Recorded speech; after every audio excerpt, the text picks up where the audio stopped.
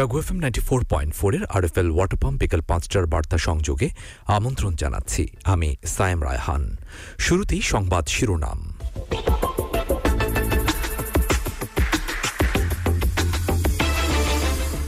বঙ্গবন্ধুর স্বদেশ প্রত্যাবর্তন দিবস আজ।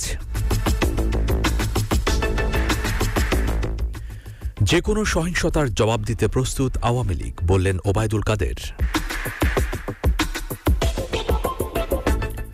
ব্রাজিলে ভয়াবহ দাঙ্গা, আটক ১৫০০। বলসোনারোকে দেশে ফেরত পাঠানোর আহ্বান আইন প্রণেতাদের। এবং নাসিম শাহর গতিঝড়, প্রথম ওয়ানডেতে উড়ে গেল নিউজিল্যান্ড।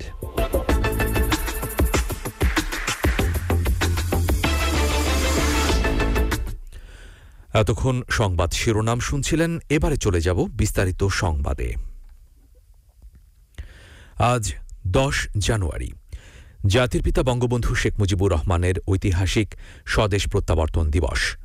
মুক্তিযুদ্ধকালীন পাকিস্তানের বন্দিদশা থেকে মুক্তি পেয়ে ১৯৭২ সালের এদিন সদ্য স্বাধীন বাংলাদেশের মাটিতে প্রত্যাবর্তন করেন তিনি। জাতির পিতার স্বদেশ প্রত্যাবর্তন দিবস উপলক্ষে রাষ্ট্রপতি মোহাম্মদ আব্দুল হামিদ ও প্রধানমন্ত্রী শেখ হাসিনা পৃথক বাণী দিয়েছেন।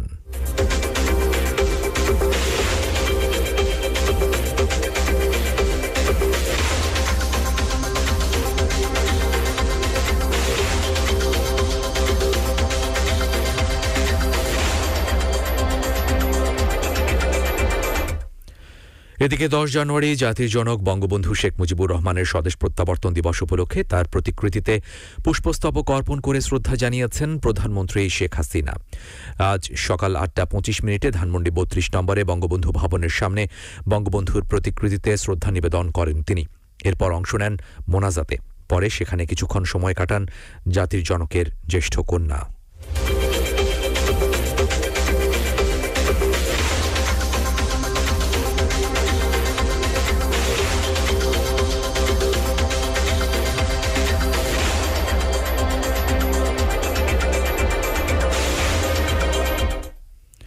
কর্মসূচির নামে রাজপথে যে কোনো সহিংসতার সমুচিত জবাব দিতে আওয়ামী লীগ সরকার প্রস্তুত বলে মন্তব্য করেছেন দলটির সাধারণ সম্পাদক ও সেতুমন্ত্রী ওবায়দুল কাদের। আজ সকালে বঙ্গবন্ধুর স্বদেশ প্রত্যাবর্তন দিবস উপলক্ষে ধানমন্ডি ৩২ নম্বরে জাতির পিতা বঙ্গবন্ধু শেখ মুজিবুর রহমানের প্রতিকৃতিতে শ্রদ্ধা জানানোর পর সাংবাদিকদের কথা বলেন তিনি। অতীতের যে কোনো সময়ের চেয়ে আওয়ামী লীগ অনেক বেশি সংগঠিত উল্লেখ করে ওবায়দুল কাদের বলেন, যে কোনো সহিংসতার সমুচিত জবাব দিতেও প্রস্তুত আওয়ামী লীগ।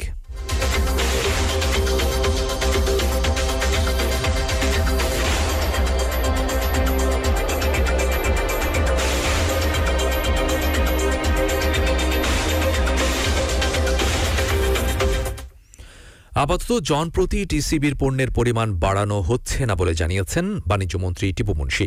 তিনি বলেন, প্রতি মাসে একবার করে সারা দেশের ১ কোটি পরিবারকে ডাল, তেল ও চিনি দেয়া হবে। আজ রাজধানীর আগারগাঁওয়ের ২৮ নম্বর ওয়ার্ডে ২০২৩ সালের টিসিবির পণ্য বিতরণের উদ্বোধনী অনুষ্ঠানে মন্ত্রী এ কথা বলেন।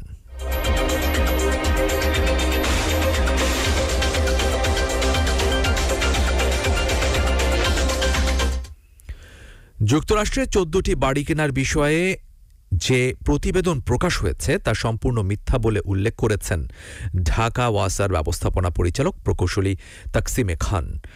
আজ কারওয়ান বাজার ওয়াসা ভবনের নিজ কার্যালয়ে সাংবাদিকদের সঙ্গে আলাপকালে তিনি এসব কথা বলেন। এ সময় তিনি বলেন, অ্যাপার্টমেন্ট ছাড়া কোনোটার মালিকানা নাই, অতএব ১৪টা বাড়ি মালিকানা সম্পূর্ণ মিথ্যা কথা। বাস্তবতার সাথে এই প্রতিবেদনের কোনোই সামঞ্জস্য নেই। প্রতিবেদনে উল্লেখিত ঠিকানায় এরকম কোনো বাড়ির মালিকানা ঢাকা ওয়াসার ব্যবস্থাপনা পরিচালক প্রকৌশলী তাকসিমে খানের নেই। একটি স্বার্থেশ্বরী মহল হীন স্বার্থ চরিতার্থ করার জন্য এই জাতীয় মিথ্যা ও ভিত্তিহীন প্রতিবেদন করেছেন বা করিতেছেন। ঢাকা ওয়াসা এই জাতীয় মিথ্যা সংবাদ প্রকাশের বিষয়ে তীব্র প্রতিবাদ জানাচ্ছে।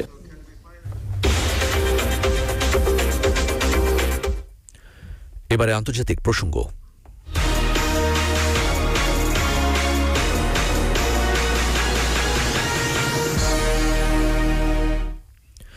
ব্রাজিলে ভয়াবহ দাঙ্গার ঘটনায় কঠোর অবস্থান নিয়েছে দেশটির সরকার। দাঙ্গায় সংশ্লিষ্টদের ধরতে অভিযান চালাচ্ছে নিরাপত্তা বাহিনী। এখন পর্যন্ত ১৫০০ জনকে আটক করা হয়েছে। স্থানীয় কর্মকর্তাদের বরাত দিয়ে খবর জানিয়েছে বিবিসি।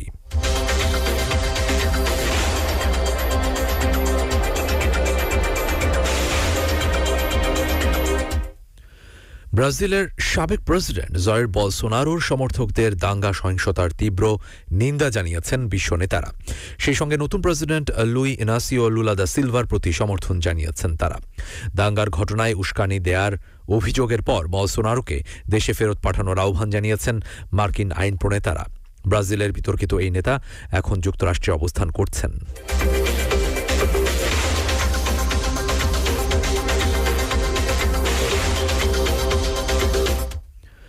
নাইজেরিয়ার দক্ষিণাঞ্চলীয় এডো রাজ্যের এক রেল স্টেশনে ৩২ জন অপহরণের শিকার হয়েছে বলে জানিয়েছে কর্তৃপক্ষ।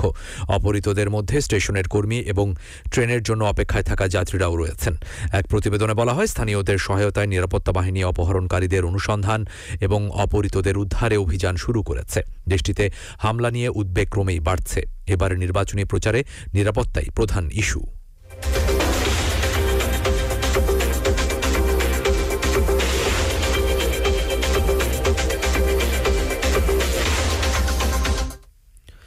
ইরানে আরও ৩ জনকে মৃত্যুদণ্ড দেওয়া হয়েছে। কুর্দি তরুণী মাহসা আমিনীর মৃত্যুতে গড়ে ওঠা চলমান বিক্ষোভে নিরাপত্তা বাহিনীর ৩ সদস্যকে হত্যার অভিযোগে এই ৩ জনকে মৃত্যুদণ্ড দিয়েছেন ইরানের একটি আদালত।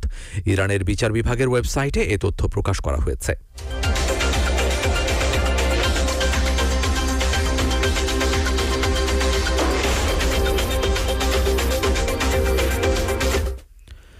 এবারে খেলার খবর।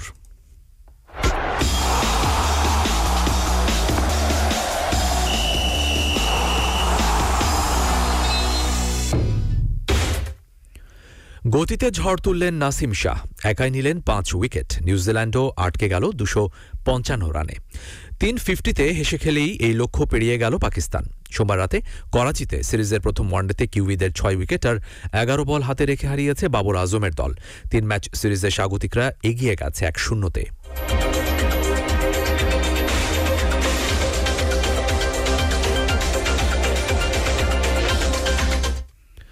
৬৪ বছর পর কাতার বিশ্বকাপ যোগ্যতা অর্জন করেছিল ওয়েলস।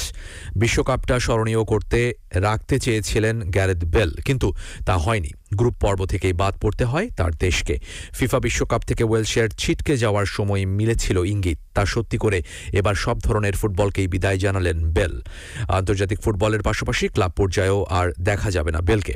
দেশের হয়ে ১১১টি ম্যাচে ৪১টি গোল করা বেল বুট জোড়া তুলে রাখার সিদ্ধান্তকে তার ক্যারিয়ারের কঠিনতম বলেও উল্লেখ করেছেন তিনি।